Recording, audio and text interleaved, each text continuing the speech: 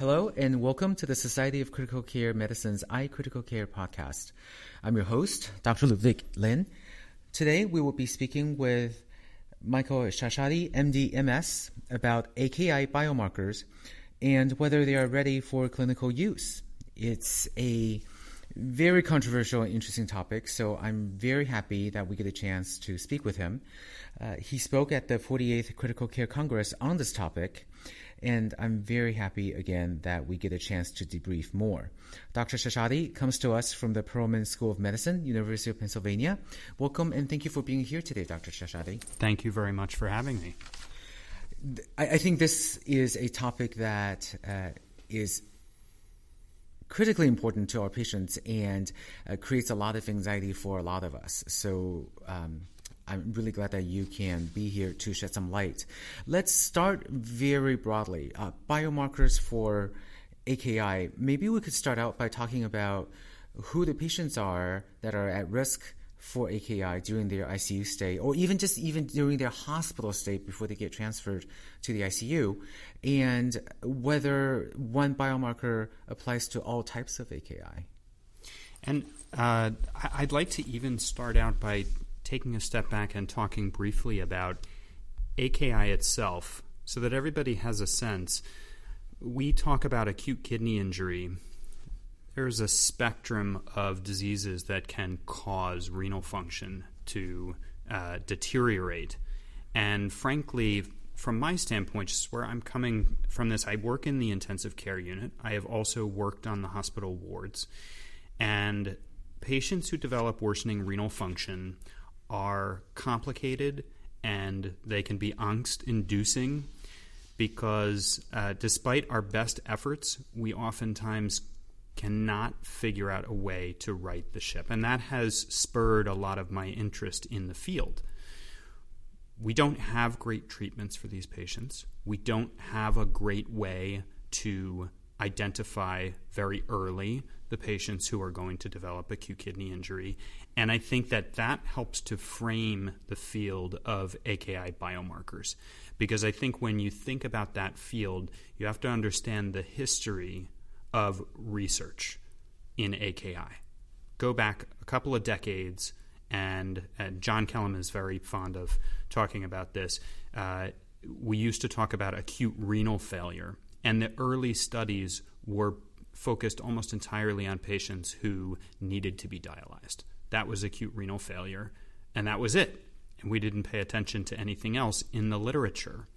And he and many other leaders in the field then brought to the forefront this idea that there was quite a range of renal dysfunction that could be quite profound, even with relatively small changes in serum creatinine or drops in urine output that should be paid attention to and are in fact associated with profoundly worse outcomes in the patients, ward patients, ICU patients, basically across the whole spectrum. And they recognized early on that serum creatinine was a delayed marker of changes in renal function, sort of this unsatisfyingly slow marker. Sometimes it would rise quickly, but oftentimes you may have a drop in GFR and the serum creatinine doesn't start rising until 24 hours or 48 hours later, or depending on how rapidly you're checking it on the wards or in the ICU, you may not notice it. They proposed this idea. I think that part of the reason why we do have this phenomenon of difficulty counteracting the acute kidney injury that's happening is because we're slow to recognize it. The damage has been done by the time we see the creatinine rise or the urine output fall. And people wondered, and in fact, there's plenty of literature on reasons why the creatinine is not a great marker or a sensitive marker of renal function. It can be secreted into the renal tubule, so it's not a perfect measure of GFR by any stretch. They started looking at markers that may be able to tell us something about what's going on in the kidneys early on. And I think what you've seen is over the past 10 to 15 years, multiple studies, some of them coming from the animal literature first and then looked at in humans, and then others in which biomarkers were discovered within human populations that seem to respond to stresses earlier and then end up being associated with acute kidney injury. And these are what we call AKI biomarkers. They can be proteins circulating around in the blood. They can be markers that are found in the urine. Really, technically, a biomarker could be any sort of measure or response. So, for example, a response to a medication like furosemide. There's something called the furosemide stress test. That, in and of itself, is a biomarker of acute kidney injury or renal function or where it's headed.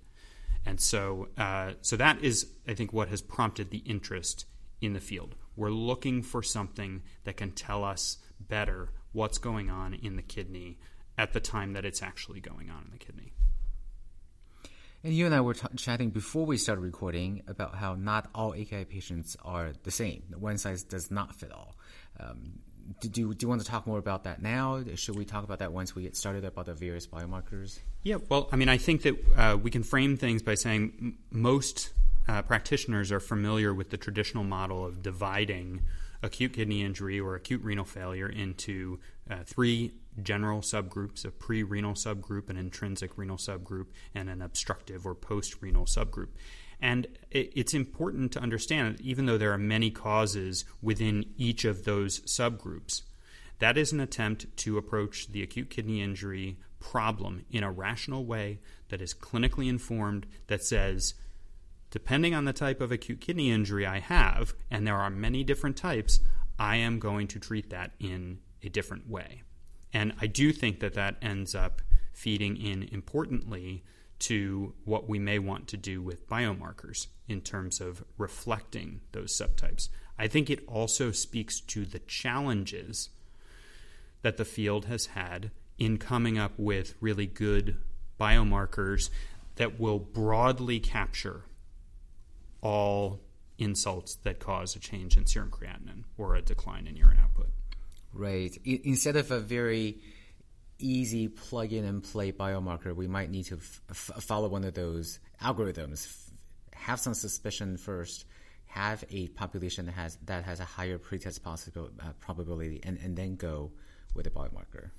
Yeah, I think that as biomarker development has proceeded, I think that people have become more savvy in the ways they can set themselves up for success. Because if you just keep doing study after study that says, well, we tested everybody for the biomarker and it turns out it doesn't predict serum creatinine very well, on to the next one, you're just not going to move anything forward. So instead, people have tried to learn from those experiences and to say, and I will just reference, so we just had a session that discussed in detail this currently FDA-approved biomarker, TIMP2 IGF-BP7. And when they designed the studies to try to validate that marker to predict acute kidney injury, they decided to, A, trial it in ICU patients who are at particularly higher risk for acute kidney injury. And in fact, they were looking for stage 2 to 3 acute kidney injury, at least a doubling of creatinine or a relatively dramatic decline in urine output. And then they also included patients among those ICU patients who had to have some degree of non-renal organ dysfunction, focused on respiratory or cardiovascular organ dysfunction. So you see that as a way in which people who have been driving the field have been trying to set up the studies for success. But going back to your earlier comment about AKI in the ICU, AKI in the wards, etc., it's great that we can get some of the data that we have obtained in the populations that we've looked at. But then it also means that we can't immediately take those results and try to apply them to those other populations. So, for example, the data for using TIMP2 IGF-BP7 in ward patients is essentially not there. It's been tested in ICU patients, a variety of ICU patients. But we don't know yet what it would look like, how well it might help us in ward patients. Well, you've been talking a lot about these two biomarkers, so let's get the ball rolling and start talking about those in detail. It sounds like there are two that are now the front runners in terms of the current biomarkers being used in looking at renal function. What are they? What are they actually indicating to us as clinicians? Let's start from there. Yeah, so I think that to understand these, understanding the history again is helpful. So a lot of the early publications on biomarkers focused on biomarkers of kidney damage that came from basic science literature. NGAL is one of them. KIM1 is one of them. And they are all, those and others are biomarkers that may be potentially useful. They're not currently available, FDA approved for testing in patients. Well, in 2013, this publication that came out in Critical Care really, I think, certainly threw me for a loop. I wasn't anticipating it, but I think it was a huge event in the AKI biomarker literature, because what happened was this group got together, and it was funded by industry, and they tested a panel of biomarkers in humans to try to discover, well, which biomarker would be the best. And they included ones that had been tested traditionally, like NGAL or KIM1, but they included a number of others as well that did not necessarily have a lot of animal data behind them. Some justification, but not a lot of animal data. And lo and behold, these two biomarkers that hadn't really been published on before in the renal literature, TIMP2 and IGF-BP7, came out on top, and came out fairly convincingly on top when you compared them to things like urine or plasma NGAL or KIM1 or what have you.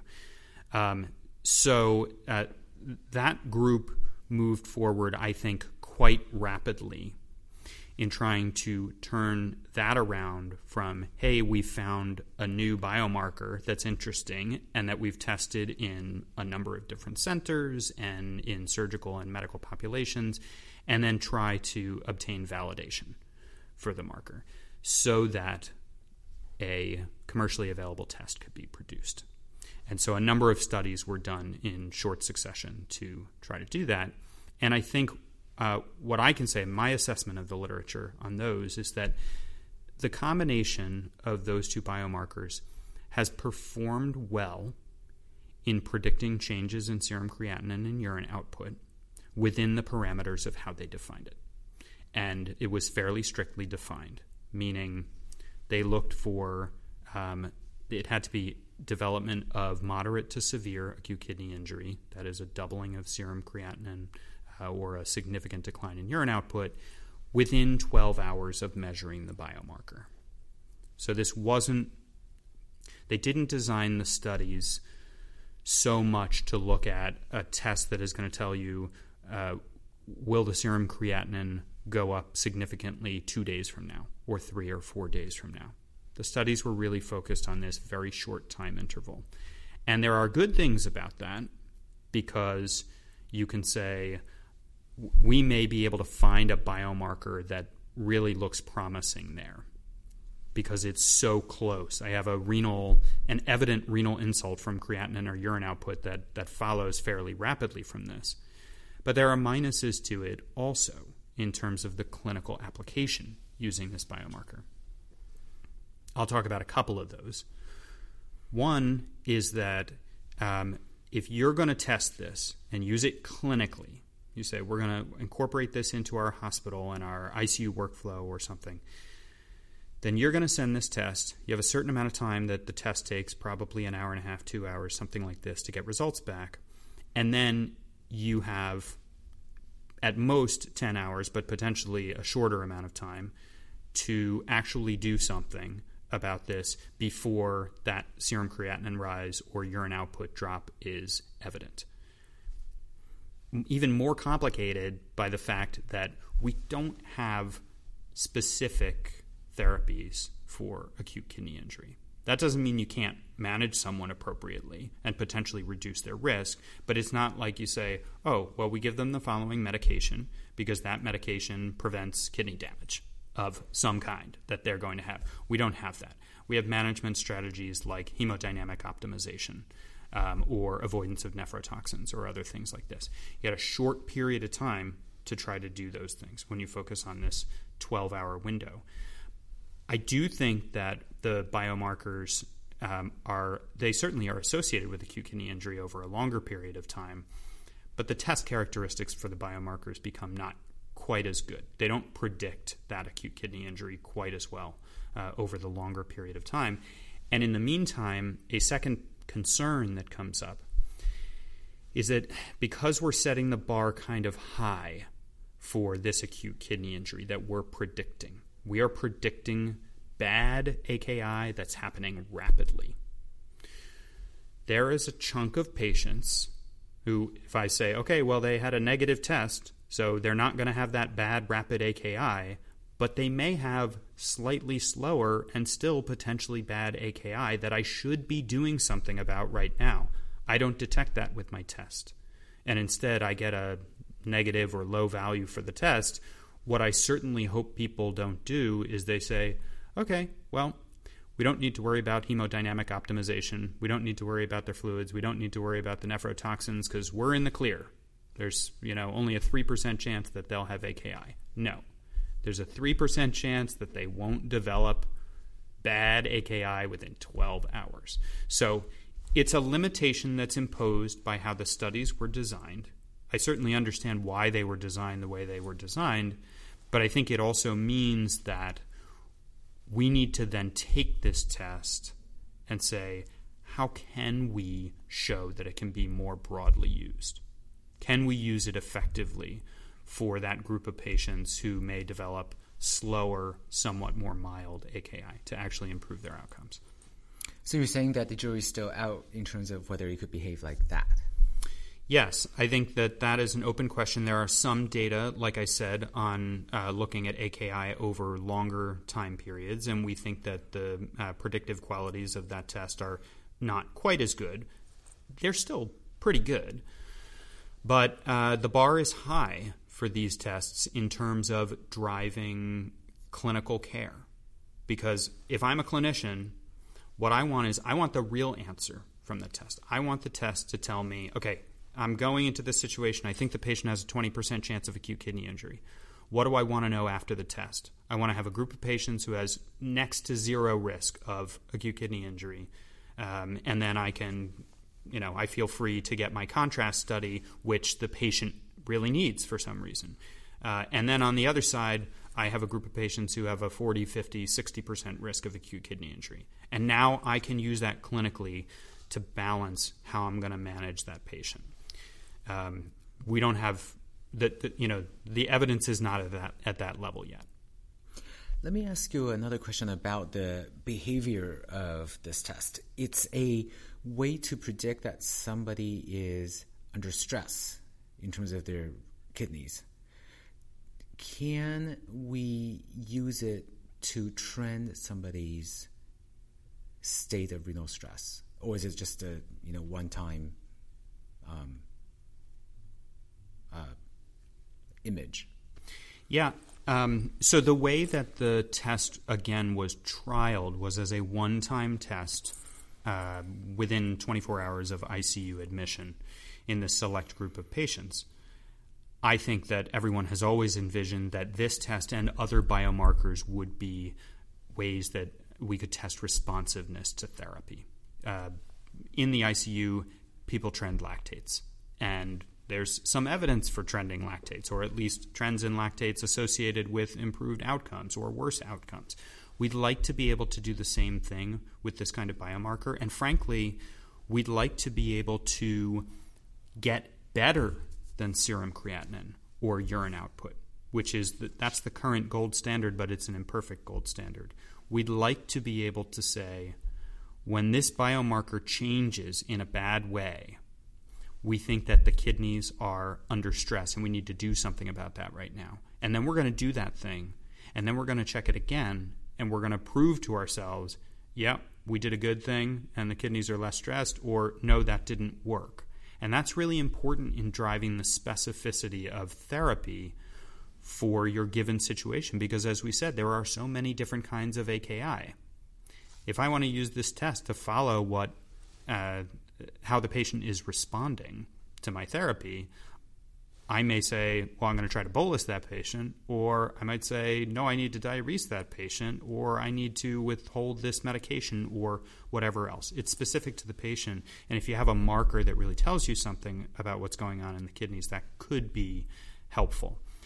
When these markers were discovered, then, not surprisingly, immediately people got very interested in what they're actually doing. They're cell cycle arrest markers. And it is thought that they reflect stress within tubular cells.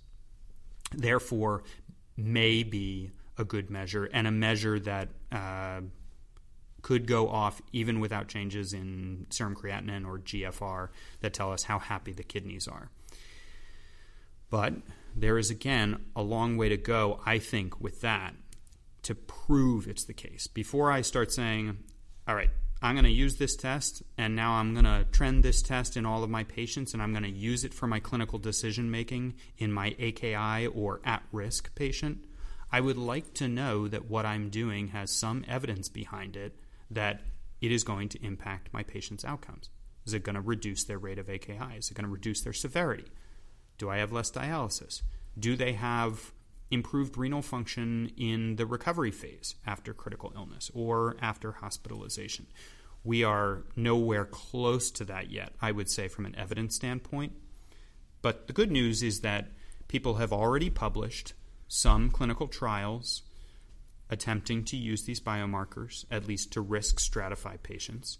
They're small studies. The results are not convincing, in my opinion, but there's some signal that we may be able to implement interventions that could reduce AKI rate, and there is a small signal from those studies suggesting that in patients who get these interventions, sort of a slew of interventions that they tried in these studies, hemodynamic optimization and nephrotoxin sparing, that those patients may have declining biomarker levels in response to that intervention. Very, very early. I do not think that's remotely ready for clinical use.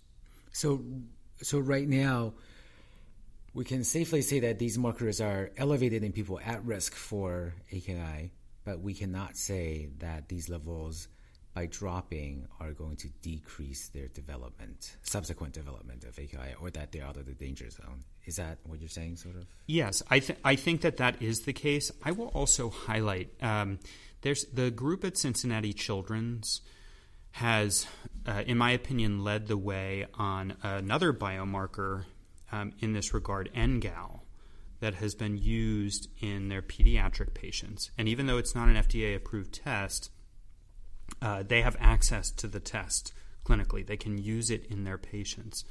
And part of what they have done, they've published cases in the literature where they've used the NGAL in their patients to try to make decisions, but then they analyze these cases in great detail, where they'll draw you a map of the kidney function and the NGAL levels at certain times, and this is when we started doing dialysis, if they did dialysis, and then here's when the patient started recovering and what have you. And those things, again, while I wouldn't recommend people start using them like this clinically, they represent this amazing hypothesis-generating lab that they are, they're just creating, I think, this great wealth of data for us to try to learn how these biomarkers could be used rationally in a clinical setting. And they're doing it with serial levels.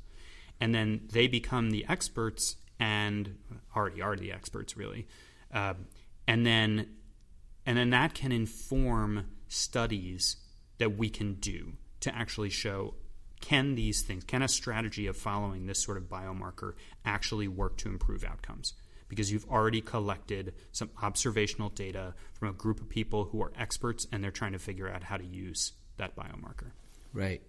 I want to be complete and just make sure that we tell everybody what these two other ones are that we've been talking about. So TIMP2 and IGF-BP7, what do they stand for? Oh, man. I just thought we should say Please do not ask me that question. IGF-BP7, I think, is insulin-like growth factor, and then I can't remember the next thing. Right. This is I consider myself to have reached a high level of achievement by being able to say TIM2 IGF-BP7 relatively quickly. Right. Yeah.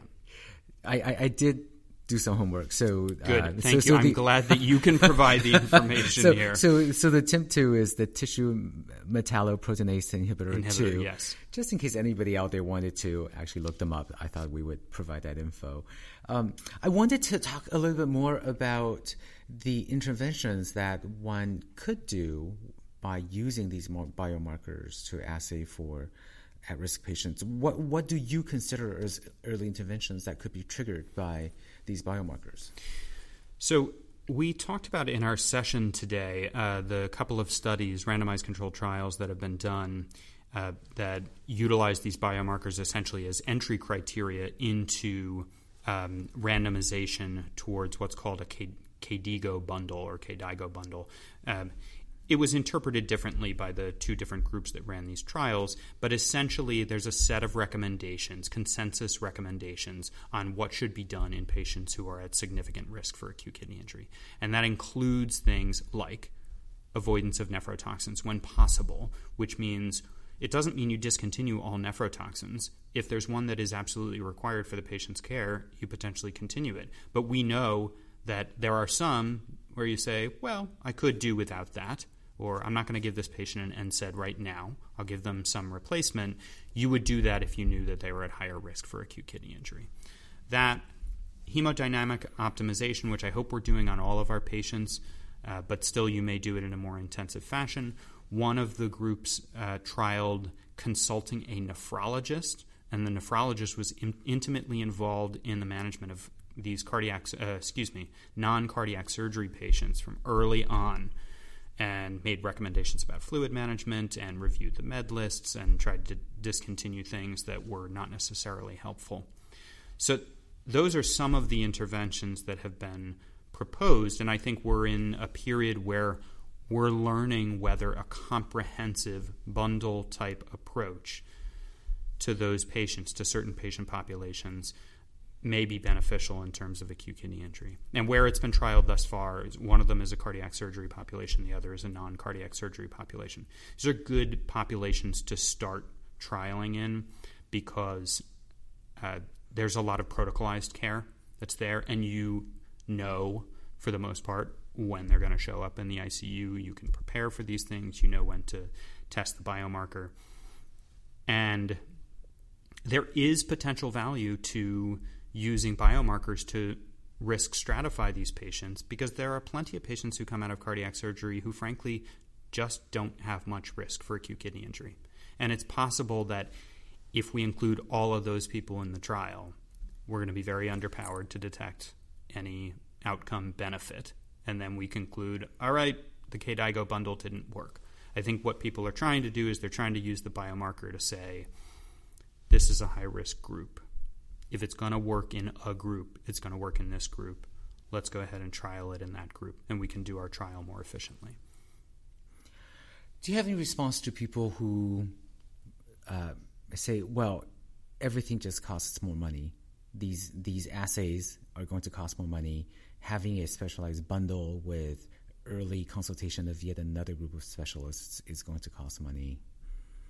We're just creating more business for ourselves. Well, it's interesting that you ask what my response is to those people, because I actually consider myself one of those people.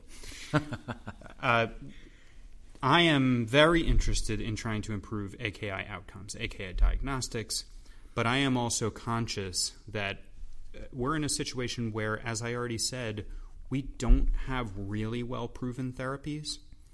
And so I'm not so interested in broadly rolling out an approach clinically that essentially says, well, we have a biomarker that risk stratifies, it has to work.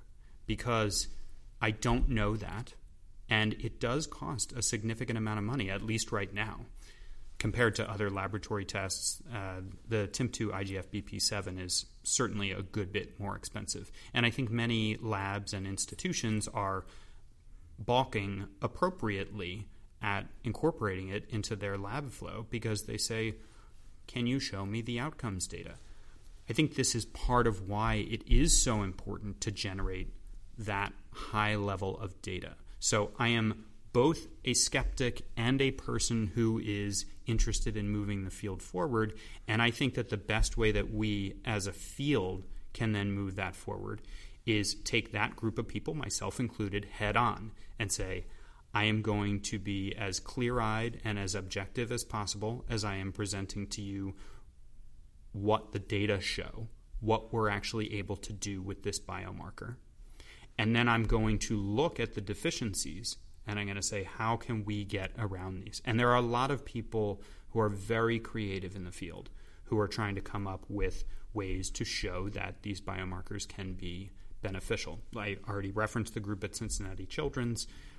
I think if we can get things to a high enough quality state in terms of the evidence that we say, yep, if you use this, you're going to improve outcomes, then it becomes easy. Because although the test is quote-unquote expensive right now, A, with more use, the cost will probably go down, and B, if you can convincingly prove that a number more people are ending up on dialysis, end up on chronic dialysis, die, stay in the hospital longer, what have you, those costs mount very rapidly. So if you have convincing evidence that you're going to minimize those, then I think it's highly likely that the test will become worth it. It is incumbent upon us as a field to actually show that. Right. We know that patients with the comorbidity of AKI have increased mortality, require a lot more care, which translates into money. So it behooves all of us to try to ameliorate that. But I think your point is, let's figure out the role of biomarkers in doing that. Yeah, I think that they hold tremendous promise. I think that there's no doubt that acute kidney injury of all severities is associated with worse outcomes. I think we also all freely admit that not all of the worsening in outcomes is directly attributable to the kidneys. I mean, we know this as critical care practitioners. You have the patient who's developing acute kidney injury, renal failure, goes on dialysis. Oftentimes that's the vented patient who's hypotensive. There's a lot of stuff that's going on. So I can't necessarily argue that just by improving the acute kidney injury that all of that excess mortality is going to go away. But I think the flip side is that most people would admit, boy, if you could take one of those organ dysfunctions out of that equation, the patient's probably going to do better, and it's going to be easier to manage that patient. Do you see any other arenas in our healthcare system where these renal biomarkers could actually be useful, other than the ICU? Yeah, I think ultimately that would be a highly useful setting to consider biomarkers of acute renal risk, because so much of acute kidney injury is happening before a patient gets to the intensive care unit. It has had in part to do with the practicalities of running studies. It is a lot, I don't want to call it easier. It is less difficult to do a large multi-center study of acute kidney injury if you can say, all right, well, we're going to limit it to ICUs, the controlled setting, we're monitoring their urine output, everything else like this. You can get it done. But there is plenty of renal injury that happens on the hospital floor and outside the hospital. Outside the hospital, even more complex, but even within hospitalized patients, I think we get patients who come into the intensive care unit and on their original, initial bullet list for coming in, they got transferred for acute hypoxemic respiratory failure and acute kidney injury, right? It's already there. So I think we'd love to be able to move some of the early prediction and then potentially interventions to floor patients. But again, from a cost standpoint, you then talk about massive expansion. And I think, again, the bar of evidence becomes reasonably high. you need to start saying, we have not proven that this biomarker is valid to use in floor patients. Should that be tested? Absolutely. And then if we can compile good evidence that, yeah, it's going to associate with the development of acute kidney injury in that population, then we say, all right, what strategies can we implement on the floor that you could actually reasonably do on the floor? Because right now what they're trying to do are ICU interventions. Some of those interventions that have been part of these randomized controlled trials could only be done in the intensive care unit. They're just not compatible with floor care. But there are certain other things that may be quite straightforward to do on the floor. So I think that represents an incredibly important area for the field to move into. I will look forward to that. We have run out of time, which is unfortunate because I think we could spend a lot more time talking about all of this. I wanted to really thank you for giving us your thoughts about all of it and to have us pay more attention to this area, which, like you said, is very important. This concludes another edition of the iCritical Care podcast. For the iCritical Care podcast team, I'm Ludwig Lin. Ludwig H. Lin, M.D., is an intensivist and anesthesiologist at Alta Bates Summit Medical Center in the Bay Area in Northern California and is a consulting professor at Stanford University, where he teaches a seminar on the psychosocial and economic ramifications of critical illness. Dr. Lin did his medical training, anesthesia residency, and critical care medicine fellowship at the University of California, San Francisco. He has served as faculty at both Stanford University as well as the University of California, San Francisco, where he was a professor and the medical director of critical care at San Francisco General Hospital. He has interests in patient-family communication as well as education. Being an SCCM podcast host reminds Dr. Lin of his undergraduate days as a news broadcaster for his college radio station, KZSU. Join or renew your membership with SCCM, the only multi-professional society dedicated exclusively to the advancement of critical care. Contact a customer service representative at 847-827-6888 or visit sccm.org/membership for more information. The iCritical Care podcast is the copyrighted material of the Society of Critical Care Medicine, and all rights are reserved. Statements of fact and opinion expressed in this podcast are those of authors and participants, and do not imply an opinion or endorsement on the part of the Society of Critical Care Medicine, its officers, volunteers, or members, or that of the podcast commercial supporter.